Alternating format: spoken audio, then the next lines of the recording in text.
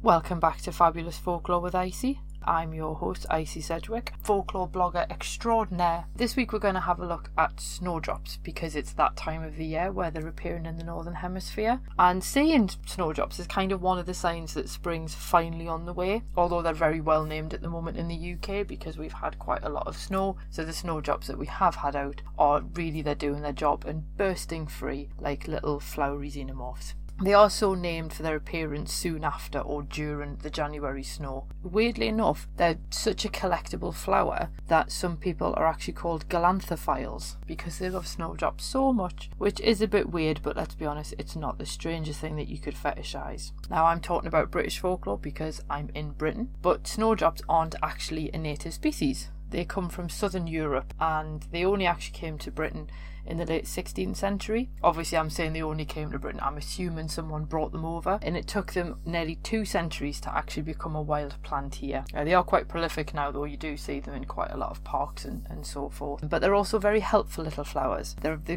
grow from bulbs, much like tulips and bluebells and those kind of flowers, and the bulbs are a source of galanthamine, which is an alkaloid, and that has actually been proven to help manage Alzheimer's, so that's nice of them. We had the festival of Imbolc, otherwise known as Candlemas, on Saturday, and that's the traditional time for snowdrops to bloom. Obviously this year I saw them maybe 2 weeks ago in my next door neighbour's garden, so they were a little bit early, but they've had a good couple of weeks to get used to being out before the snow came. Now, their Latin name is Galanthus, or milk flower, and according to V.C. Sinden, the first reference to flowers that sound like snowdrops actually appears in print in Britain in 1597, and in this case they were called timely flowering bulbous violets, which I think is quite a cool name, although obviously harder to say than snowdrops.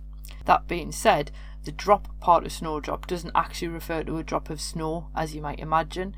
It actually refers to its shape, so people believed that they were the shape of an eardrop, which is what we would call an earring, but I think snow earrings sounds a bit weird. Sinden also notes that some people believe that snowdrops hang their heads because they're shy, which is cute, but it's also not true. Instead, they've got quite dusty pollen, and that can only attract winter insects if it's kept dry. So obviously having a plant that hangs means that water is less likely to get into it. Some people call snowdrops Candlemas bells because they're supposed to bloom at Candlemas. They're also called dewdrops, death's flower, Eve's tear, February fair maids, and Mary's tapers. Kate Spicer points out that that little leaf at the top of the stem is what helps them push through the layers of snow because it's a little bit harder, and that's why they're also called snowpiercer. Personally, I've only ever actually heard them referred to as snowdrops, but some of those names, like death's flower, are actually quite cool. So, on to the folklore, because that is, after all, why we're here. So, according to one legend, the snowdrop actually dates all the way back to the Garden of Eden, and after God banished Adam and Eve got really bored with the endless winters. So an angel felt sorry for her and came along and turned some of the snowflakes into snowdrops, which proved to Eve that winter doesn't last forever.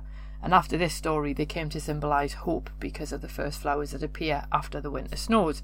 Obviously in the UK they appear before the winter snows, so we like to get things backwards. Kate Spicer also relates a German legend, and this is when God, I assume, must have still been in the process of creating things, and asked the flowers of earth to give some of their colours to the snow. The flowers all refused, but the snowdrop quite happily gave its colour to the snow. So in return, the snowdrop got to bloom before the other flowers. I'll be honest, I prefer that legend, but it also means that at least there's pollen available for the pollinators, because there's less competition for the snowdrops. There's a Romanian tale that V.C. Sinden retells, and in this, the sun reappears every spring to warm the earth and takes the form of a beautiful maiden. One year, Winter decides he's taking a fancy to her, so he kidnaps her and keeps her prisoner. So without the sun to warm the earth, the world basically falls into eternal winter. This being a folktale, a hero finds the prison and battles winter. While he manages to set the sun free, his wounds overcome him, but when he falls down, his blood melts the snow, and snowdrops grow out of these droplets of blood.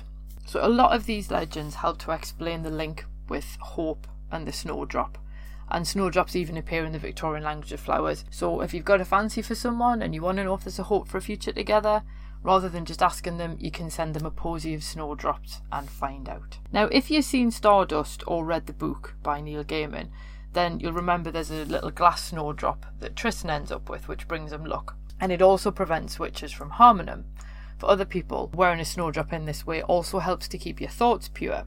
So you do have to wonder how these flowers then became associated with death as well as hope. So for some people, the link started with monks, and they're the ones who brought the plant to the British Isles. And planting it in monastery gardens, for some people, gave it the death snowdrop association. I think it's probably more likely because the Victorians used to plant snowdrops on graves. And Vivian A. Rich notes that, quote, "It was considered the epitome of good taste to edge the grave in blue cillars with snowdrops planted on the grave," end quote. So here, the profusion of snowdrops in graveyards might help to explain why people saw snowdrops and thought of death. Because of this, people do consider it bad luck to bring them indoors. For Roy Vickery, the flower, the way it hangs, sort of resembles a funeral shroud, and he thinks that that might explain the association between snowdrops and death.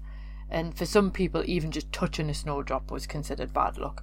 And for that reason, people just didn't take snowdrops into hospitals. But, you know, folklore's quite contradictory, so it's not all bad. And Margaret Baker notes that people actually took snowdrops into the houses in Shropshire and Herefordshire to cleanse them. She also notes, though, that bringing flowers inside while hens are sitting on eggs means the eggs won't hatch. And if you pick the flowers in Sussex, you'll get thin milk and colourless butter. So I think the moral of the story is basically just leave snowdrops where they are. I really like snowdrops, and I think that they're really pretty, and it always cheers me up to see them just gently waving in someone's garden. But don't forget, obviously Candlemas was Saturday, so by the time you hear this, basically we're now at the official end of Christmas, so if you've still got any decorations down, you really need to take them down now, so bear that in mind. If you enjoyed this episode, hopefully you like next week's, where we're going to have a look at the folklore of roses, because obviously Valentine's Day is coming up, and I can't believe that I haven't actually featured roses on my blog so far, considering, you know, how quintessentially English they are. If you enjoyed this episode, or enjoy this podcast indeed,